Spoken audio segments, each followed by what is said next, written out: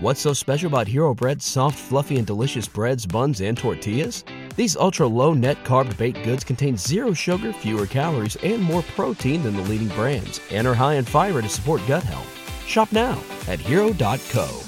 Hey there! Did you know Kroger always gives you savings and rewards on top of our lower-than-low prices? And when you download the Kroger app, you'll enjoy over $500 in savings every week with digital coupons. And don't forget fuel points to help you save up to $1 per gallon at the pump. Want to save even more? With a Boost membership, you'll get double fuel points and free delivery. So shop and save big at Kroger today. Kroger, fresh for everyone. Savings may vary by state. Restrictions apply. See site for details.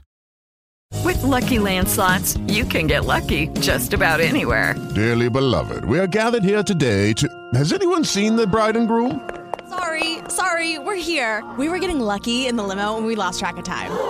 No, Lucky Land Casino, with cash prizes that add up quicker than a guest registry. In that case, I pronounce you lucky. Play for free at LuckyLandSlots.com. Daily bonuses are waiting. No purchase necessary. Void where prohibited by law. 18+. Terms and conditions apply. See website for details.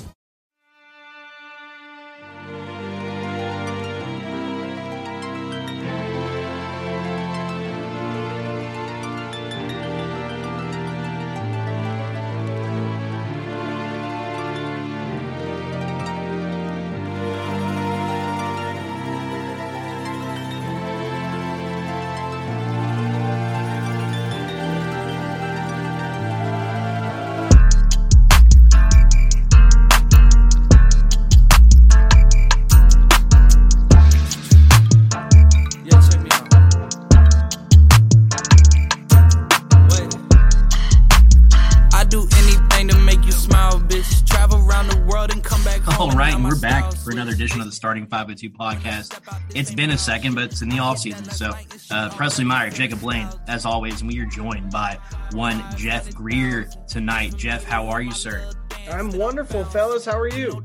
We're doing really well. We're hoping to get some recruiting news sooner rather than later, and I think we're all kind of in the dark in that area. But we know you are working, with racing in Louisville City. You have a podcast, a blog, a newborn child. You're not busy. You're not busy. When do you find time to do literally anything? Like, I'm guessing you're not working on your golf swing right now. Oh, it needs a lot of work, like a lot of work. I've had a chance to play one round so far, and just ask anyone who has ever played with me. It is the worst swing you have ever seen. Only person whose swing I've seen is worse is Charles Barkley. But no, yeah, it's been crazy. We had, ironically, our son Theodore, we call him Theo. He was born the day of the Louisville, Virginia game that Chris Mack coached, knowing that his agent was back in Louisville negotiating his buyout, and at that point may have already negotiated it. So that was kind of fun to turn my phone off of the focus setting or whatever it is, do not disturb, and get, I had a bunch of text messages like, hey, this might be happening. It's been crazy because, like you said, I started with the soccer clubs. I'm still doing the newsletter every week, which is late Wednesday night project usually. The podcast has been really good. We've been getting some good guests, and I don't know what it is about talking to me, but like people just let like a couple things slip here and there, and you're like, oh, that was it. Maybe it's my stupid face. I don't know what it is, but like Ellis just this week was like, taking shots at the former staff and talking about guys he wants to come in and all that. I mean, it was interesting. So yeah, staying plenty busy and got to keep the lights on. Yeah, so you're telling me this is the official podcast for the tea spilling of Louisville basketball, the Jeff Greer Show. That's what I'm hearing. But speaking of which, that's a great kind of segue into our first question. And this first question is one that I was just kind of brainstorming on today. You've interviewed a bunch of players now from, last year's team, last couple of years.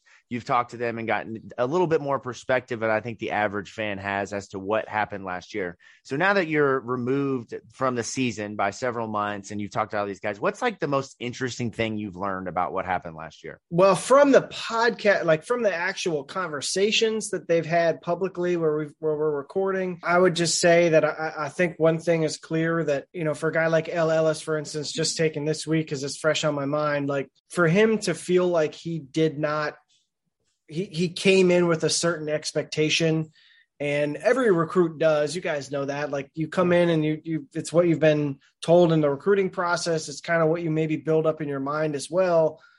But I thought it was really interesting that he flat out said, like, I really thought they were going to let me have the ball in my hands and kind of do my thing.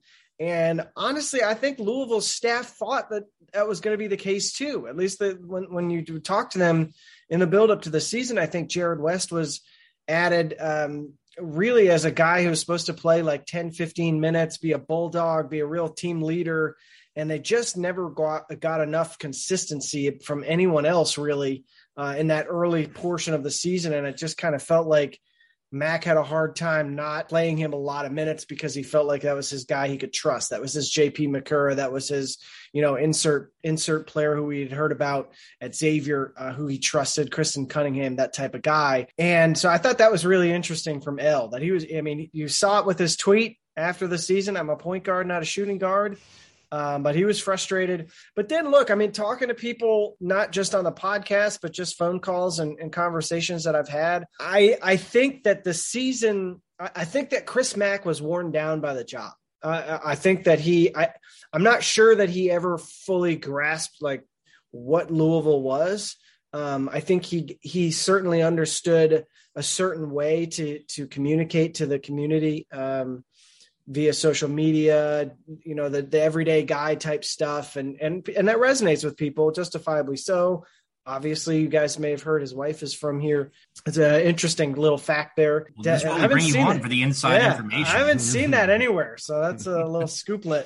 But I don't think that he fully grasped it. It's like a 24/7, like 351 job a year. Like, you got probably 2 weeks that you can be like Pitino and go to Miami and disappear. But even on his boat, he was available for text message, and I think it just kind of boiled over in the off season. Mac just was not interested in being here. He almost became moody at times. I've heard a lot of stories about days where he just like wouldn't talk to anyone. Assistants weren't getting communication from him. Behind the scenes, it sounds like things were really, really bad. And then he just abruptly changed the offense after they got off to a rocky start, didn't tell anyone he was going to do it. So just all these little things, and just clearly did not have great relationships with some of his guys, both on his staff and players. So I guess that's kind of part of the picture. And I know that we'll probably never truly get the full version of it. Just a quick follow-up to that, Preston. I don't mean to cut you off, but you think he'll coach again? You think Chris will coach somewhere else at another big school or even at a smaller, like mid-major?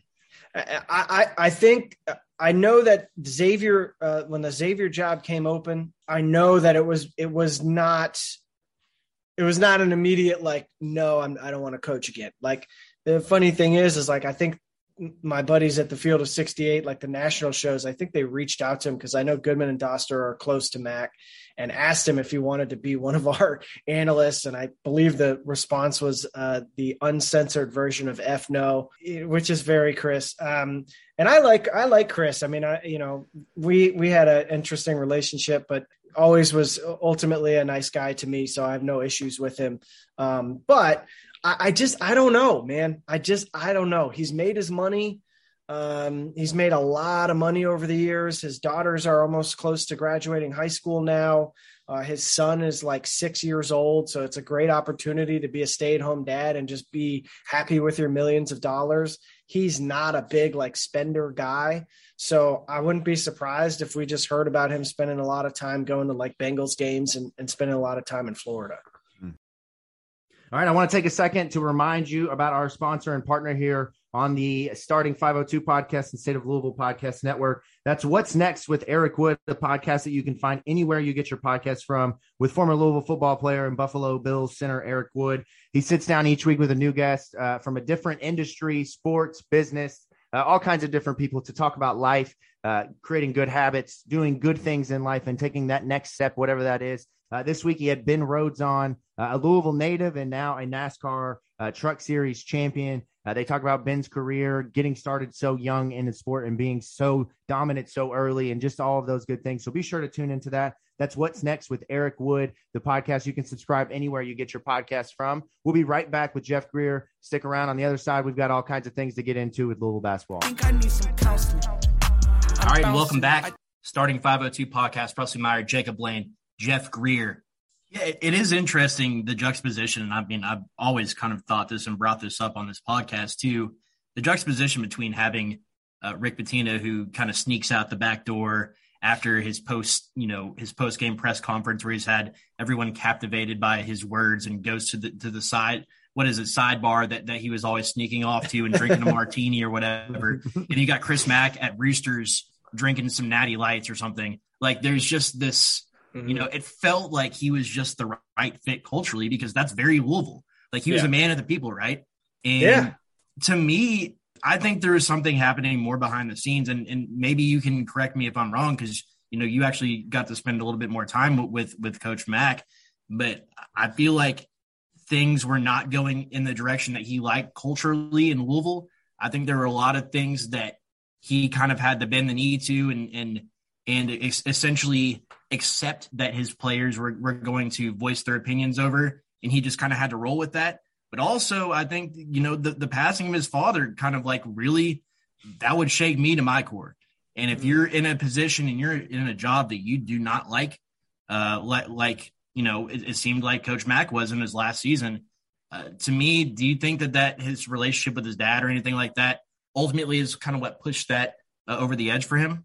I mean, that's an interesting side story to all of it. I know, like, just from a psychological standpoint, like David Padgett's brother-in-law was having a fierce battle with cancer the year that he was the interim coach, and they started struggling in February. And I know DP pretty well now. And I remember that really bothering him, and it was a lot, and there was a lot of travel up to Pittsburgh where he was being treated. I don't know if this is, if I've ever said this publicly before, or if this is violating any sort of thing here, but my brother was treating DP's brother-in-law in Pittsburgh. My brother is a surgical oncologist. So, obviously he and I didn't talk about it, but David and I talked about it. And so when you talk about that kind of wear on someone, especially when you talk about your dad and just worried about your family in general, I think that's hard. But look, I think the biggest thing with Chris was, again, there's a lot of cooks in the kitchen in Louisville, man. There's a lot of cooks in the kitchen, and there's a lot of former players who have a belief that their opinions matter a lot and need to be heard, and that's fine. I'm not saying that's a bad thing, but they are vocal. And if you don't know how to communicate with them effectively, that leads to a lot of issues, which obviously it did. And I do think the pandemic really hurt Mac's time here. I think without the pandemic, I think they obviously would have had a chance to go play in the tournament and see what that team would do, and we'd be having a very different conversation. But the what if game, I think, kind of plagued him a little bit as well. All right, let's switch gears a little bit and talk about the head coach of the Louisville basketball program now. Obviously, Kenny Payne, upwards of about 60 days now in office as the guy doing his little version of a car wash, which is just him, meeting in his office just over some coffee and donuts, I'd imagine. Just real old school, guys taking notes in there, no phones, no any kind of technology, I would imagine. But what do you kind of make of his first 60 days? They've only, they've hired a staff now that you've got a full bench of assistants, at least on-court assistants. And then you've got the commitments of Devin Ree, and then the signing of Kamari Lands, and then, of course, Brandon Hatley-Huntfield commits. What do you make so far of how Kenny has done as the head coach, even though the public perception is just there's a lot of mystery around it all? That is what my first reaction would be, is that they have done a really good job of kind of moving in silence, like Lil Wayne would say. Like it's been very impressive. I mean, the people who normally have some knowledge of what's going on with recruiting seem to be kind of flummoxed by it. There's still a couple of people out there, and I know, I'm probably stirring the pot here by saying this, but like Travis Graff at Rivals seems to have had some good information on the recruiting side and seems to be in with people. And I know some of that, like Jeff Borzello and those guys, are also really plugged in on the recruiting side, the transfer side. But from the Louisville side, I mean, it has been so quiet. To the point where people who used to tell me stuff all the time would say, I've been sworn to secrecy. I am not going to spill the beans. which is impressive. I don't know what that conversation looks like. I don't know how they communicate those things, but that has been really imperative to all of this to get it off the ground, is to be quiet. But I mean, think about this. Outside of Nolan Smith, the other two assistants, we knew Nolan Smith was going to be on stat.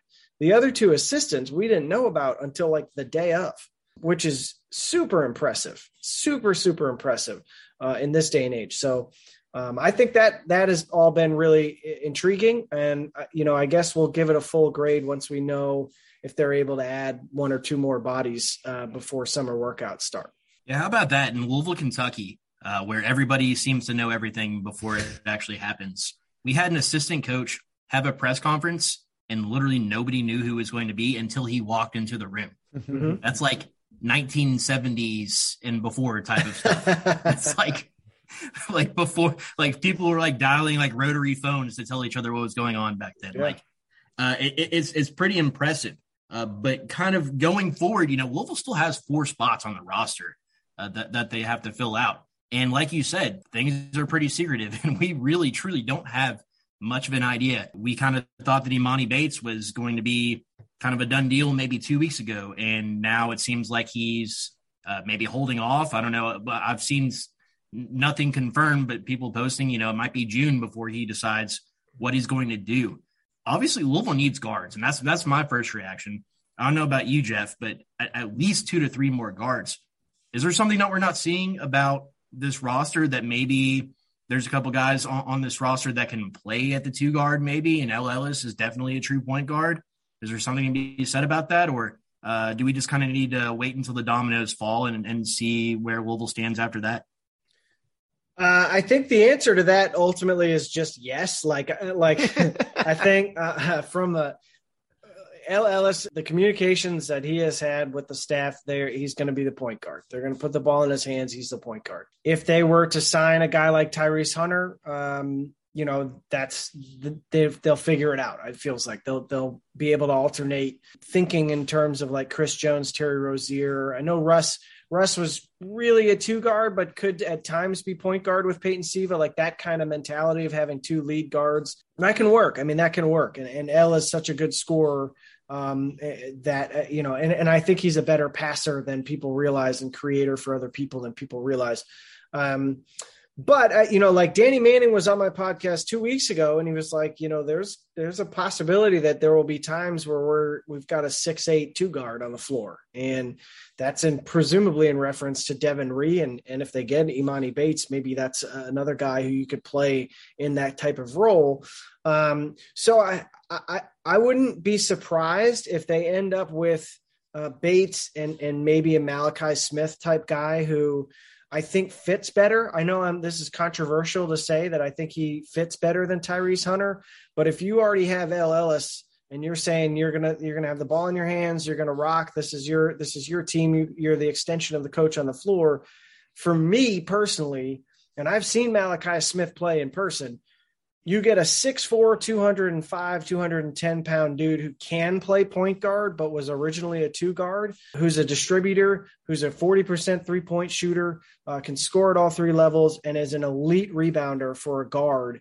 That fits better for me next to an L. Ellis, whereas Tyrese Hunter, obviously an elite defender, can get out and be kind of that spearhead of the defense, whatever it is they end up wanting to do. That's a disruptive guy to have on your team. And then L. Ellis and he can operate off each other. But I just think Malachi Smith brings more to the table. So anyway, to get back to the original question, Mike James, I think before he got hurt, to me, would have been a key player for Louisville last year. I was so impressed by him. I think I saw him 1.5 practices before he hurt himself, but was an eye-catching player in practice and was going absolutely toe-to-toe with Dre Davis. It was the 2 of them very much nose-to-nose, like really scratching and clawing and fighting for everything. So provided he's confident in his foot and his Achilles and he's good to go, he's back dunking and all those things, the mentality is there for him to be kind of your junkyard dog 2 guard, but he's a better shooter than people realize. And then Devin Ree, I don't know what his athleticism level would be to guard someone on the perimeter, but you can play him there and steal a few minutes. So it all comes down to me of maybe they get one more guy off the portal who can be a true guard, and then see where Imani Bates fits into the rest of it. Yeah, and it's interesting you talk about L. Ellis as the point guard, and I feel like most fans, including myself, have kind of been guilty of quickly labeling him as a 2 based off of what he did last year, really playing off Jared West. But if that's the case, and L is the primary guy in terms of the point guard initiator, he's still more of a scorer than a playmaker. Then you're looking for a true scorer to go next to him, and maybe a couple of other more specialty guys who are shooters. So I know you're a college basketball savant, so some of these names will not be new to you, but to our audience, they may not have heard them. So guys like Grant Sherfield, Courtney Ramey, who maybe Louisville fans will know from his days way back. I've been love saying Courtney Ramey. It would be just the most Louisville thing ever for life to come full circle and him to actually end up playing for Louisville. But then you got guys like Teddy Allen, who were instrumental in a big tournament win for Chris Jans in New Mexico State that is a proven scorer. Then you got a bunch of guys that are more like question/projects that maybe Kenny would be willing to take on, like a Brian Antone, who was a 5-star guy at Villanova. Justin Powell is a local kid, has been kind of bouncing around. So what do you kind of make of what else they do? I mean, do you bring in some developmental guys like a Jackson Robinson that you can kind of groom, who is, has had talent? Or are you looking for more role players and guys that you can say, let's go win some games and actually make the NCAA tournament and try to see where we come out?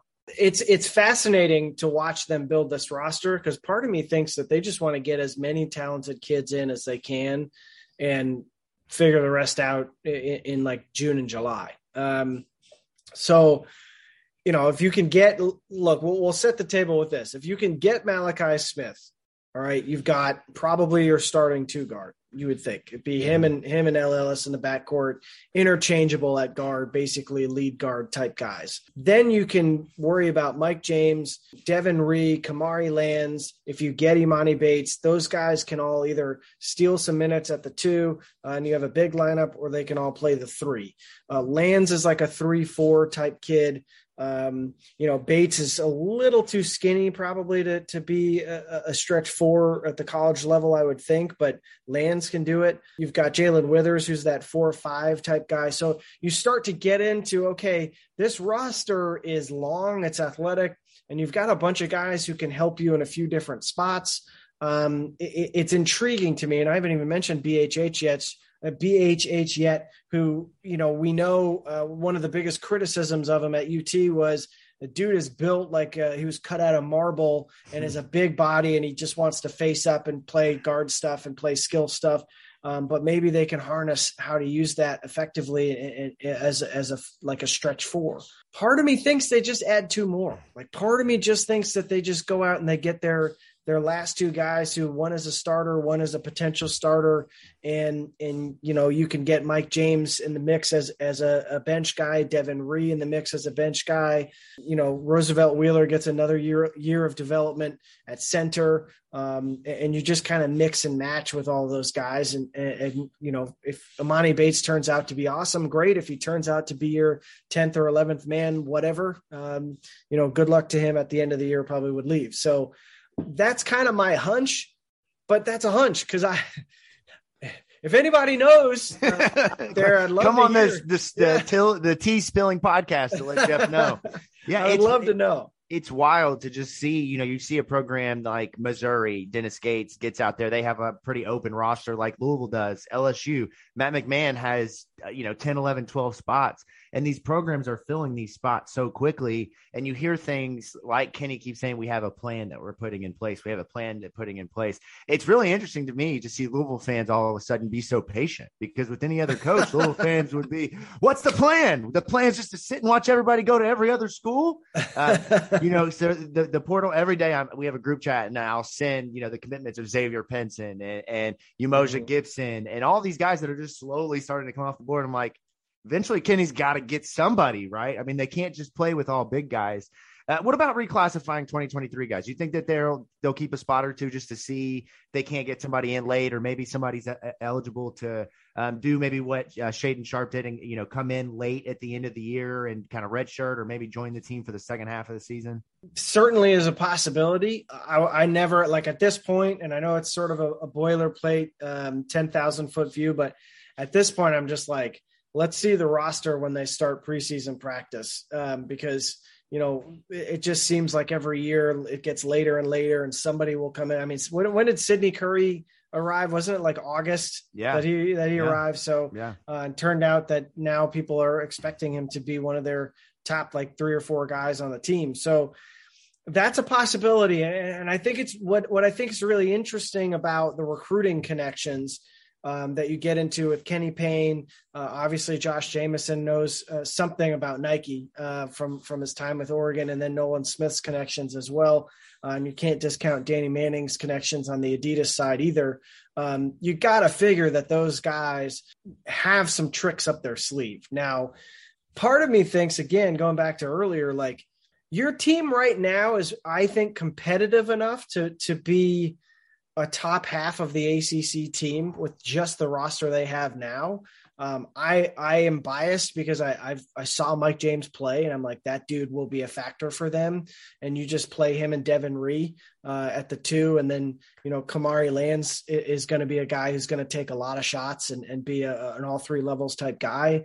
And you've got a bunch of decent to good options with potential in your front court, and just kind of rock with that and see if the coaching and the energy and the excitement of this new staff changes the tune a little bit. And they go from, 12 and 19 to 19 and 12. But yeah, I mean, look, the bottom line is they may need to save some roster space to deal with scholarship deductions after dealing with the IARP. I don't know if that's gone into their strategic thinking at all. To say, hey, we don't only need to fill 11 and just keep those. And then we can just say, hey, just take these. We didn't use them. I don't know. But I certainly think that there's going to be just like all options on the table for the next, 2.5, 3 months or so until we really truly know what this roster is going to be at the start of school.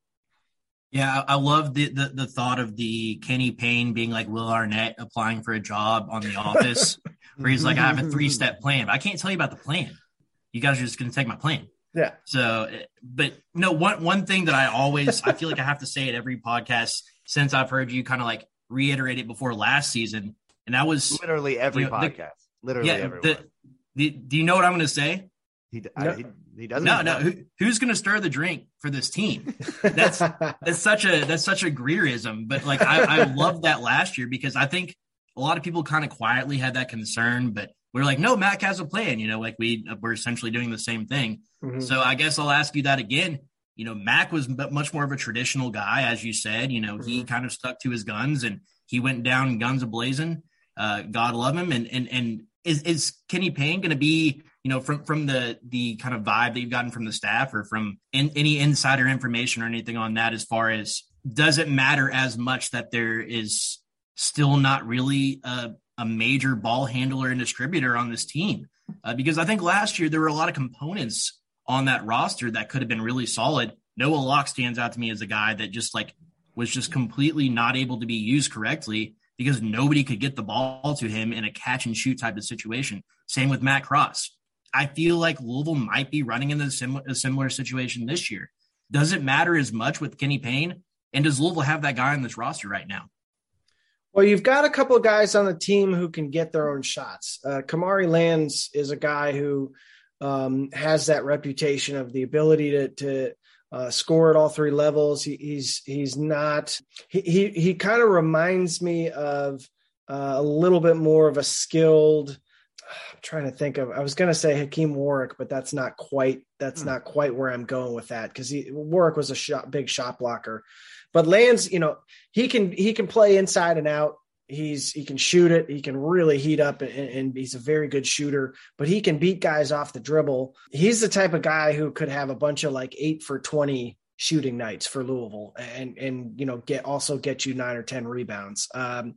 So there's a few guys that I look at and I say they can help you create shots. They're not going to be the primary playmaker, but they can help you create shots. And I think the problem with the roster last year, Noah Locke was kind of convinced that he could come here. And I loved that kid. I really loved talking to him and thought he was a really smart guy. He was super excited to play for Louisville. He was all the way in on the McMahon's offense. And then they switched it halfway through the season. And I think they were all just kind of left to their own devices after December. So he was just not a guy who was ever a creator. He had never been asked to do that at Florida. And, as a result, like you said, not only was he trying to figure out ways to create his own shot, but he was also being asked to create for other guys. And that's just not his role. I think there's more guys like that on this team. But Ellis is the guy, man. That's the thing. Like Ellis, if you go back and watch him, his 2 JUCO years, and I know JUCO is a different level, his first year, they had a really good team.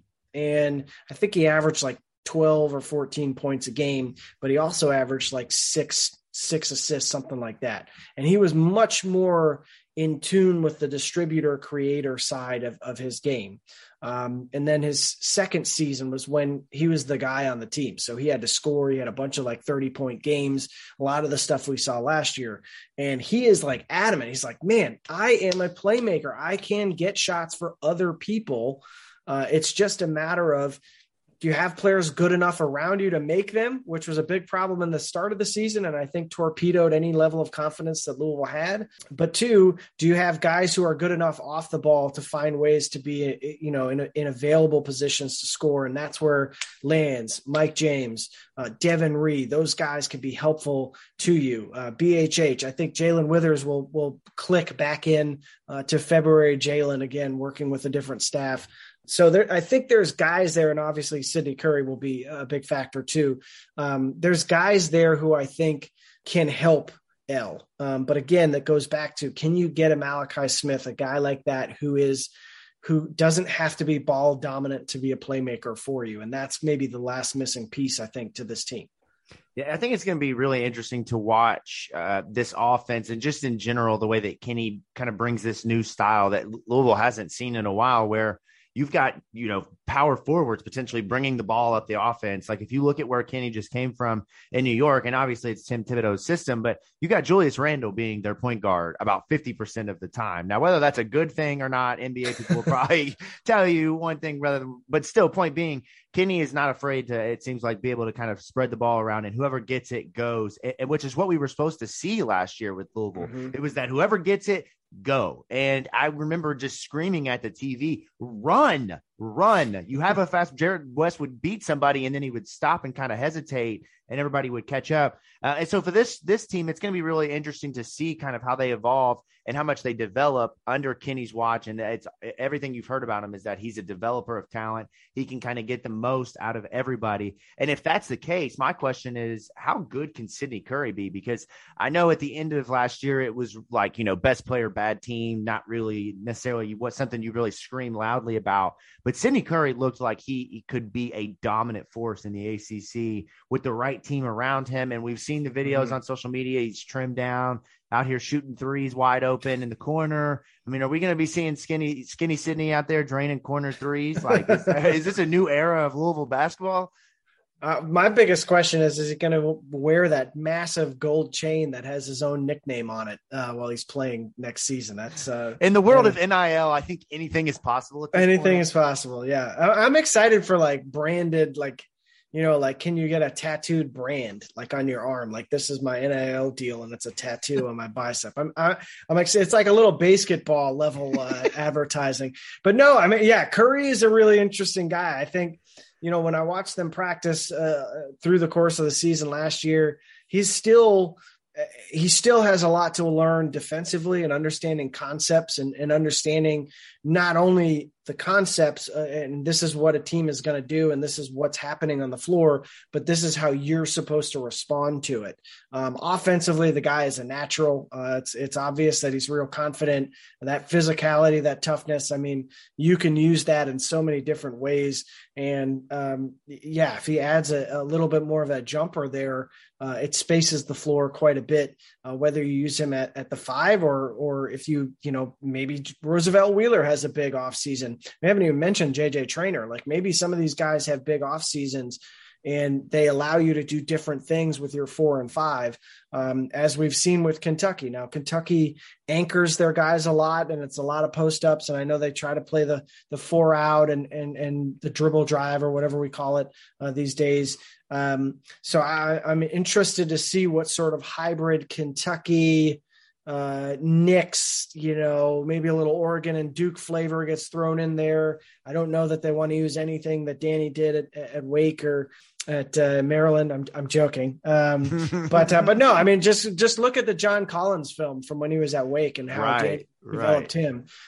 So I think that's going to be a big factor with Sidney Curry. I mean, you've got two incredible big man coaches on your staff between the head coach and Danny Manning. Like, there's credibility there, and I'm really fascinated to see how quickly Sidney Curry and Roosevelt Wheeler learn under these guys, because that was something that the coaching staff last year struggled with them was like, it's taking them too long to learn the defensive concepts. And that's why Sidney Curry wasn't playing as much and Malik Williams was, because again, it goes back to earlier. Chris Mack has, like most coaches, you trust in your gut. In the pack line, who are you trusting? It's the guys who you think totally understand what you're doing. And that was Malik Williams. It was Jared West. It was those guys he felt like he could trust. And Sidney needed time to learn and cultivate his game at the next level, and full off season for him. The sky is the limit for what he can do in the ACC for sure. I one follow-up question that really quickly is there any truth to, maybe since you kind of mentioned Sidney Curry kind of not picking up the defense as quickly, is there any truth to maybe him improving tremendously on that side of the ball heading into this season? Because for me personally, that would be my huge question mark. I think that he's a great rebounder and obviously a terrific scorer around the bucket. Do you think that he can really pick things up on the defensive end of the ball and be almost like an all conference level player this year? Yeah, I mean, look, I think in order for him to be all conference level, he has to do that. I mean, he's got to be a guy who can help them on both ends of the floor. But again, it's difficult to quantify until we start seeing it game in and game out. And that, you'd think that'd be like January, February into March. But yeah, I mean, look, again, you got a guy who just coached, Karl Anthony Towns and Willie Cauley-Stein and all these elite defensive players at Kentucky and at the NBA level, where you learn really the concepts. Like, people don't realize how difficult it is to go. And I've had these conversations before with like people who work in the NBA. You go from high school to JUCO. That's a huge difference in language and the way they talk. High school or JUCO to college. Good Lord. It's like starting Spanish class over again. Mm-hmm. You get to the NBA, and the NBA guys will say, like, forget everything you learn in college. We're going to build you again. So it's a high level. So you've got to figure that the knowledge that Kenny Payne has picked up coaching at that level after doing the college stuff, paired with, again, Danny Manning's ability to work with big guys, that those two guys alone, and I'm not trying to discount the other two coaches on staff, but we know who Danny Manning and Kenny Payne are as big man coaches. You've got to think that in 6 months, they're going to be understanding things, probably living a little bit freer in terms of understanding very simple what their defensive assignment is, and going from there. And if not, you know what? That's one of those things where you just have to kind of say, look, the offense is too good for us to not use it. Maybe we use zones and different things to be interesting and keep him on the floor. But I don't think it'll get to that point. That's pleasant for me to hear, just because I feel like Sidney Curry is kind of a massive piece kind of in this offseason. I know that there's a lot of surrounding him just because he seems like such a good, like, high character guy. Obviously there's a lot that goes behind. I'm not sure if you're in the room the day that Kenny Klein stopped everybody before they were leaving the presser, and you kind of just glowingly talked about Sidney Curry and how he spent 3 hours a day on the treadmill and all kinds of just, everybody has nothing but great things to say about him. One other Sidney Curry thing this weekend, I popped my head into the Sidney Curry JJ Trainer basketball camp. Sidney Curry actually had food poisoning after eating on Saturday night. I don't wish that on anyone, man. Yeah, no. And I was wondering if I was in the right place. It's kind of like it was in the middle of J-Town. And then all of a sudden I saw this big 6'9" dude out front ralphing in the bushes. I was like, what the hell is Sidney Curry doing in the parking lot, throwing up in the bushes? And so I got in there, and, he was looking, like, I didn't know if they were like working the hell out, like the fifth graders were like working the hell out of him in the gym or something. I don't know. But I talked to our guy, Alan. He's like, yeah, Sid was like 30 minutes late, but he was true to his word, showed up, wanted to make sure he was there for the kids and do all the photo ops and all that stuff. So seems like he's going to be a fan favorite this year. Obviously, I think that's just the biggest question mark, is whether or not he can turn things up on the defensive end. Seems like he has all of the right tools and the pieces and the work ethic to make that happen. So I think that's what should excite Louisville fans really quickly before we get out of here. 2023, obviously, again, we don't know a lot about what's going on the recruiting trail. Travis Graff, we would love to have your connections. So if, you want to ever just pop your head in here, but on a serious note, it seems like things are pointing in the direction of this potentially finally being the kind of recruiting class that Louisville fans have wanted for in my entire lifetime. Right. So being around the staff a little bit, are there any tidbits that you can kind of give away about what it is that kind of draws the type of players that Louisville is recruiting towards Kenny Payne and towards this entire staff? I would say my takeaway from this from last 2 months, and we talked about, the day 60, and I always laugh about the first, the first 100 days of a presidency is always, the most important, right? I'm actually one of the books that I use as a stand to elevate my laptop on my desk here is presidential history, but I'm a huge presidential history dork. Clearly, you're just rifling through those pages daily. Yeah, you'd be surprised at some of the random facts that I have attained. Just give us. Hold on. No. I need you to demonstrate this. Just give us a little tidbit of president. One of my all-time favorite Calvin Coolidge stories. So Calvin Coolidge was famous for being. Everybody's got to have a Calvin Coolidge story. You got to have a story. He was nicknamed Silent Cal. Have you guys heard this story before? No. He would never say a whole lot. He was real quiet. And a woman walked up to him at like a gala somewhere or some event and said, "I bet my friends I could get you to say 3 words." And he looked at her and he said, "You lose," which I think is like the greatest response of all time to anything. But no, I think, to sum it up in one sentence, Louisville is cool again. Like Louisville is cool. So I did when I worked at The Athletic, I did a lot of stories on the 80s teams. I did an oral history series when I was at the Courier about the 86 title team. And you just get to talking to people, you get to fans who followed them. You talk to Kenny Klein, who was there at the inception of all of this stuff. And even before he was there in the 70s, the teams in the 60s and 70s, like Louisville was cool. And Louisville had that reputation as playing with a little edge. Always getting these guys that had a little swagger to them. I mean, Milt Wagner, is the most like swaggy guy still. He just has so much swag. But Kenny is from that era. And you toss in arguably one of the top 5 college basketball players of all time is on his staff in Danny Manning. Whatever his career was after that, and I know that he did well in the NBA, but as a college player, Danny Manning was the guy in the late 80s in college basketball. You throw in Nolan Smith, who was the cool young assistant from the hottest program in college basketball, which really it has been for almost our entire lifetimes at this point, either most hated or coolest, depending on who you talk to.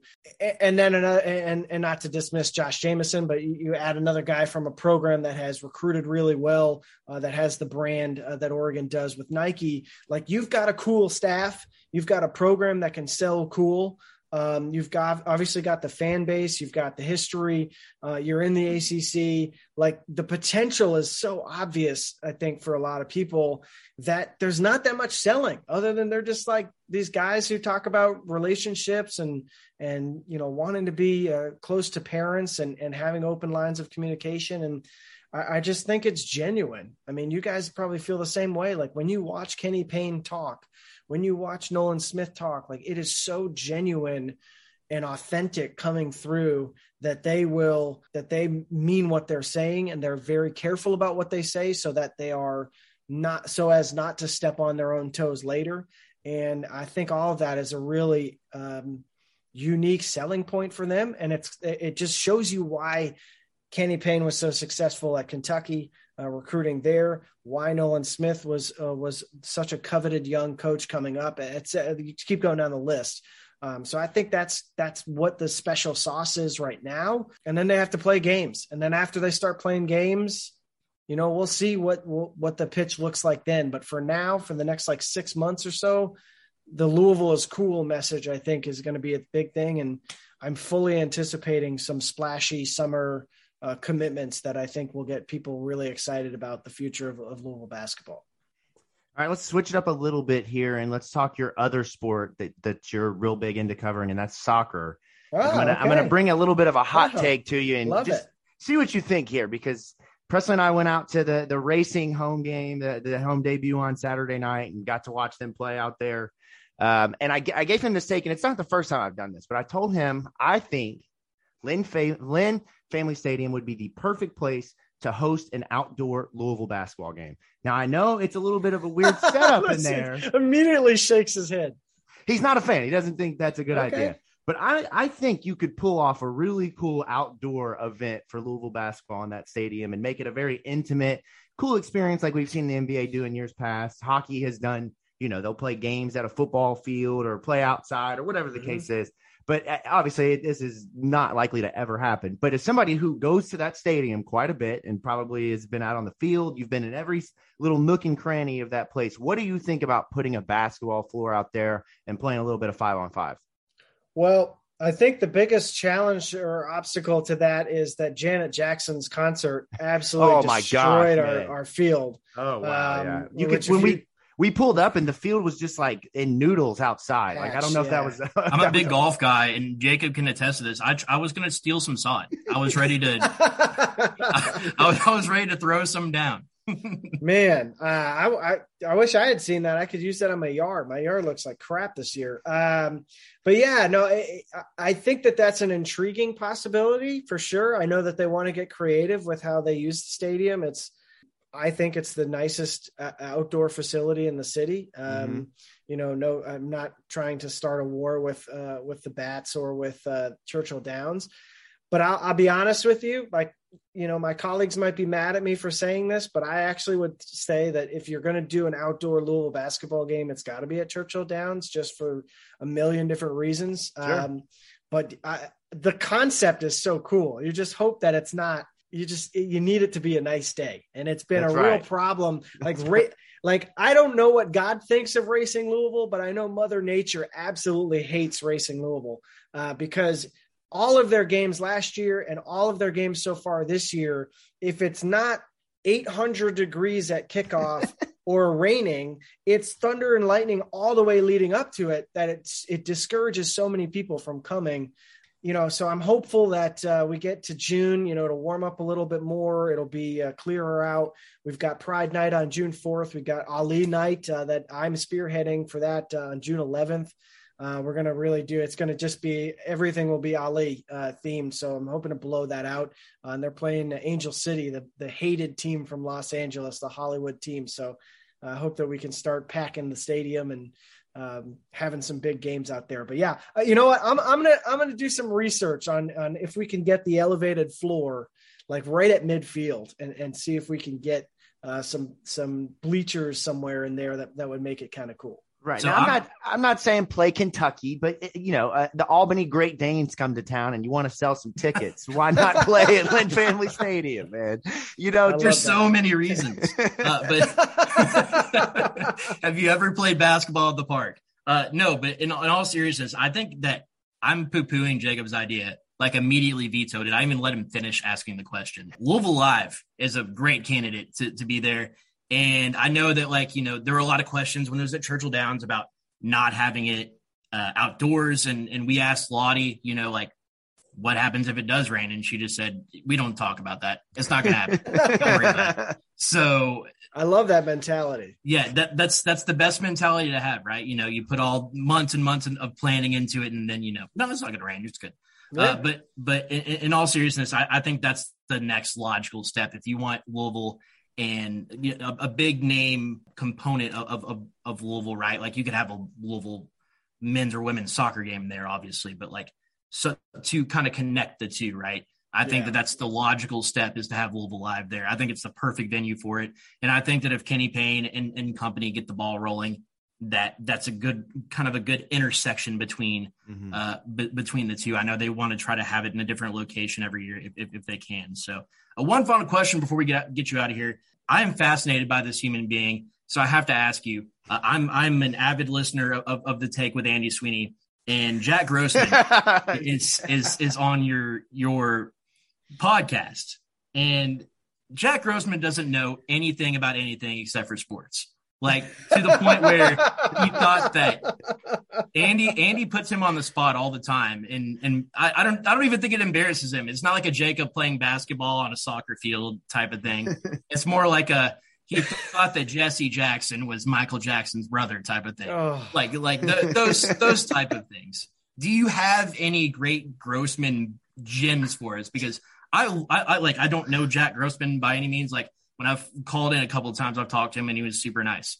But besides that, I don't know anything about him except for he just doesn't know anything except for college basketball, which he knows very, very well. Right. If you ask him for his opinion on Indiana and Iowa, he's going to have a hot take for you. Northwestern and Maryland on a Tuesday night. He's your go-to guy. I will tell you this. You gave it away that you listen to their show a lot when you said bend the knee earlier. I think that's the only – it's like Game of Thrones and Andy Sweeney are the only two places that I've ever heard that. And really, I mean, wow, props to you for sticking with that show for as long as you have. But I'm kidding. Those guys are my friends. I'm joking. You got to have a little fun with sports around these parts, and they're the only people who seem to actually truly have fun every day with it. So that's why I think that's why Jacob and I are hooked on it. There you go. That's fair enough. Strebel I think Strebel's hilarious, but and we've been the butt of the joke plenty of times over the last several years. So that's totally eventually fine. You learn to just accept it and laugh at it. Yeah. Jack, it's funny that you asked me that because Jack came to the racing game last night. So I saw him up in the press area last night. Jack is, as Nick Valvano calls him, he calls him the sweet little baby cherub of the office, which he's like 24 now. It's kind of weird.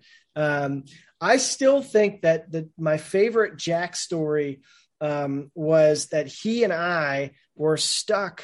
I shouldn't say stuck because they were paying me and I love it. But we had a gas bag softball game and I had to do the Louisville City game on the radio and Jack was the producer. And I can't believe I'm saying this out loud. We were like, you're supposed to have like a 10 to 15 minute post game show. And Casey Whitfield, who was my color analyst last year and is a friend of mine, we were joking like, Jack and I want to get to this softball game, maybe play the final couple innings. Do you mind if we just do one segment and get out of here? And she's like, of course not. I'll just go home. She's a teacher. So Jack and I were like hustling through all of this and just trying like two guys who had to go pee. Like we were just like really going very fast to get off the air. And we like raced down. I think he had to melt that's a TV phrase, but he had to, like make it into a podcast, or I don't know what he had to do, bank things, set up the ads. I don't know whatever the producers do. And so we hustled down there and we missed it. Nick Valvano hit a walk-off home run. Jack and I were furious that we missed our only win of the season. And to this day, we're convinced that it's because neither of us was there that the gas bags were victorious. But yes, Jack, I yelled at Jack one of the first times we ever interacted with each other because he said Dean Smith was the most overrated coach in college basketball history on Mark Ennis's show. And I lost it on him. We've bonded over that ever since. So he's a delight. He does a great job with my show and I love having him on when, like you said, when there needs to just be, hey, let's talk for 30 minutes about whatever. The dude you just wind him up and he goes. So I'm really proud of him, the work that he's done. And I think he's progressing pretty nicely in his career. Well, that's honestly pretty sweet and honestly not too bad of you at all. Cause I know that Sweeney and Strebel would just throw him right underneath the Indiana bus. So I totally appreciate that. But I also, heard a couple stories. So there's an old Christian Academy baseball team, and I played in a few work softball leagues in my day. And these guys are like late 20s, and they have a team every year called the Grinch Knees. and I know that you guys faced them a few times, and they just crush everybody. They play in like B League softball and just hit dingers off of old dudes drinking beers. Yeah. Did you have any good experiences with the ringers in the softball league, or did you guys get run ruled every time? We got beat bad a lot. Look, here's my problem. I'm like Forrest Gump. I am not a smart man. I am not a large human being. I am aware of that. But I played AAU. I played high school basketball. I was a point guard on my high school basketball team. I traveled. I played a lot of travel basketball. I played Olympic development soccer. I played a lot of travel soccer. So like, I like playing for fun, but also like low key want to win, and will be like disappointed if we lose and very happy if we win. And for some reason, when I lived in Florida and when I lived in DC out of college, and those two places, all my teams won and it was fun. And then I came here and I have been on so many bad teams that halfway through this past season, we'd lost the first 3 games, I think, 30-6. And like, you're just like, okay, we played 2.5 innings and the game is over. And I finally was just like, we've got to make lineup changes. We can't play person X in position Y. And, it was tough for me, but yes, they destroyed us. I mean, the Grinch Knees, that's the one team name that I remember. And it's because of how bad they absolutely pulverized us. And that's why I'm not playing. I'm not on the team this year. I don't want to play. I don't want to lose. I don't like losing 50-0. I quit my rec league soccer team with my Courier Journal coworkers to start my own team. And I recruited like half of the graduating class of the center women's soccer team for the co-ed league. I got a kid from Bellarmine who had just graduated, and we won every game like 5-0, and we won the trophy. And like, that's what I'm here for. I want to be on a team that destroys other people. I don't want to be blown out. So absolutely. And every league has to have the team that gets destroyed, and every league has to have the team that destroys everybody. So you always want to be on the good end of that. I'm trying to talk Jacob into, now that we kind of like took his like soccer virginity, like he was learning all kinds of soccer rules. Like he didn't know that you could stand out of bounds and as long as the ball doesn't cross the line.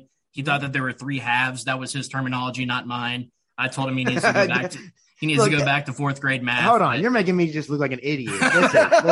No, hold on. Those were the highlights. Here's the thing about that stadium, Jeff. You stand in that far end zone, you'll drink enough beer, and eventually you'll think there's 3 halves. Like that's just the law of nature when there's an open end zone and there's beer to be served. What an advertisement. Please come to our stadium and you'll see 3 halves of soccer because the beer and the bourbon is so good. That is true. There you go. But I'm trying to convince him, Mockingbird is the only place to really take in an indoor soccer game these days. And I told Jacob, we just need to show up, get a couple buckets of beers, and just watch like little chubby Hispanic dudes just destroy preppy high school kids in indoor soccer. Because I've done it many, many times, and it is a pleasurable experience. Wow, that sounds like a big night. I mean, that's a big night. It's a big night. Listen, I'm a divorced man in my 20s. All right, there's worse times to spend. I can tell you that. My teams got destroyed quite a few times in Mockingbird. I can tell you that. Jacob, I stopped playing there. If you've ever thought about watching a soccer player get checked into some boards, it happens quite a bit. Oh, I'm sure. And another little tidbit for you as well. Jack Harlow has a little brother who is a ref there. Rub some shoulders with some famous people. Yeah, and if you don't like Jack's album, go out and let his brother know. That's the perfect venue for that. That's right. I love that. Yeah, he'll definitely be a big fan. Jeff, we've kept you far too long for a man with an infant child, and we appreciate your hospitability. Is that a word? No. You being it works for the context. I understand what you meant. No, but we seriously appreciate you. Take a second, plug yourself. You want me to do that on camera, or you want to wait until the recording stops? No, I love plugging myself. I do it a couple times a week.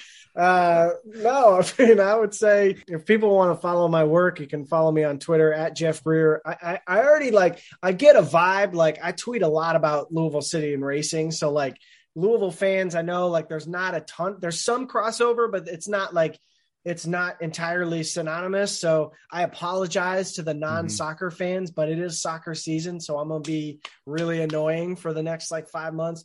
But you can follow me on Twitter at Jeff Greer. We had someone's account kicked off basically. Oh yeah. We remember the story. Remember the story when we were in studio with Mike? Yeah. Surreptitiously moved that person off of the internet so that I could get back with their one racist tweet. It was fantastic. It was fantastic. But no, the newsletter comes out 5 a.m. every Thursday. It's a Substack newsletter. So if you just go to jeffgreer.substack.com, you can subscribe to it. I charge money just because it's a lot of time and a lot of phone calls and things throughout the course of the year. So I know, and you should people, absolutely don't apologize for that. Yeah. I don't have the bandwidth of The Athletic behind me. Like that, it's like, oh, you can subscribe to me and you can also read like Ken Rosenthal. I don't have that now, but I do have a podcast that you can listen to, Floyd Street's Finest as well. So I got a lot of things going on. But I appreciate the chance to speak on them. And above all else, you two are already, I'm so happy that you guys told me this. Above all else, okay, before I leave this podcast, I'm going to preach my gospel for 10 seconds. Louisville City has been here now for 7 years. We know what Louisville City is. They have a packed house every game. It's going to be a big game Saturday. It's going to be a big game against MLS team from Nashville coming up on Wednesday next week. I want to show some love to racing too. Racing is the best league for women's professional soccer in the world. These are the best women's soccer players in the world. We've got U.S. national team players on our squad. They're good this year. They're not. Last year was rough. So come on out, drink some beers, or bring your family. We've got a kids zone. I mean, there's just so much to do at these games. So I'm glad you two are following through on that and enjoying it, and tell your friends. Just get as many people out there as possible so that they can feel the love. Because I know like Louisville women's basketball has such a great crowd. And my thought is just like, can we just like take all of those people on one giant like forklift and just come down and Lynn Family Stadium and make it happen? Listen, if you don't want to watch 3 halves of soccer, then that's not the place for you. But if you do, it was a great time. And I will say it was very entertaining soccer to watch. Like I wasn't sure what was happening a lot of the times, but I just knew something was. And I cheered. I mean, you can go out and watch the videos at Presley. I'm cheering of not knowing what's happening. Great time though. And I will be I've got a 5-year-old daughter. We'll be taking her back, let them run around outside and do all that fun stuff. So thanks for sharing that message here. And while you're at that, I just want to give a big shout out real quick to our State of Louisville family members, Benton Newman and Zach Allen Kelly, who announced today that they will be taking over full-time as the host of Soccer City on ESPN 680. The Vamos Morados podcast will still continue in a new format, but I got to shout those guys out. They have been a blast to work with, and I could not be happier getting to listen to them on the air, get to be them goofy selves that I've heard for over a year now. Love those guys. That's a great shout. Yeah, if you don't listen to Ben and Zach, I tell Jacob this all the time. Unabashedly, they were our best podcast because they were just the most natural with each other among any of the podcasts that we have at State of Louisville. So could not be any happier for them. As far as Racing Louisville goes, most people at this point have been to a Louisville City game, and Louisville City games, by the way, are some of the loudest games that I've ever been to. They are lit. They are so fun. The two, so I've been to both of the USL Championship games that they've won. And I've never had my ears pop before when a goal was scored or whatever. So that was really exciting. But getting a chance to actually be in the Lynn Family Stadium, I mean, it's got to be one of the premier stadiums of its kind in the country. I mean, it's unbelievable to take in a game there. Alex Morgan was at Lynn Family Stadium last night. Yep. If you don't follow women's soccer, you know who Alex Morgan is. It's like you have these kind of players coming through all the time, and the product is obviously only going to get better. And we beat her. Yeah, and they beat her. Best team in the league. Yeah. Well, not anymore. But no, love to see it. Jeff, thank you so much for your time. Hopefully we have you back on once we find some actual news out about this basketball team. But until then, starting 502 podcast. Let's get out of here. Okay. Hey guys, it is Ryan. I'm not sure if you know this about me, but I'm a bit of a fun fanatic when I can. I like to work, but I like fun too. It's a thing. And now the truth is out there. I can tell you about my favorite place to have fun. Chumba Casino. They have hundreds of social casino style games to choose from with new games released each week. You can play for free anytime, anywhere. And each day brings a new chance to collect daily bonuses. So join me in the fun. Sign up now at ChumbaCasino.com. No purchase necessary. VGW. Void where prohibited by law. See terms and conditions. 18+. Everybody in your crew identifies as either Big Mac Burger, McNuggets, or McCrispy Sandwich. But you're the Filet-O-Fish Sandwich all day. That crispy fish, that savory tartar sauce, that melty cheese, that pillowy bun. Yeah, you get it. Every time. And if you love the Filet-O-Fish, right now you can catch two of the classics you love for just $6. Limited time only. Price and participation may vary. Cannot be combined with any other offer. Single item at regular price. Ba-da-ba-ba-ba.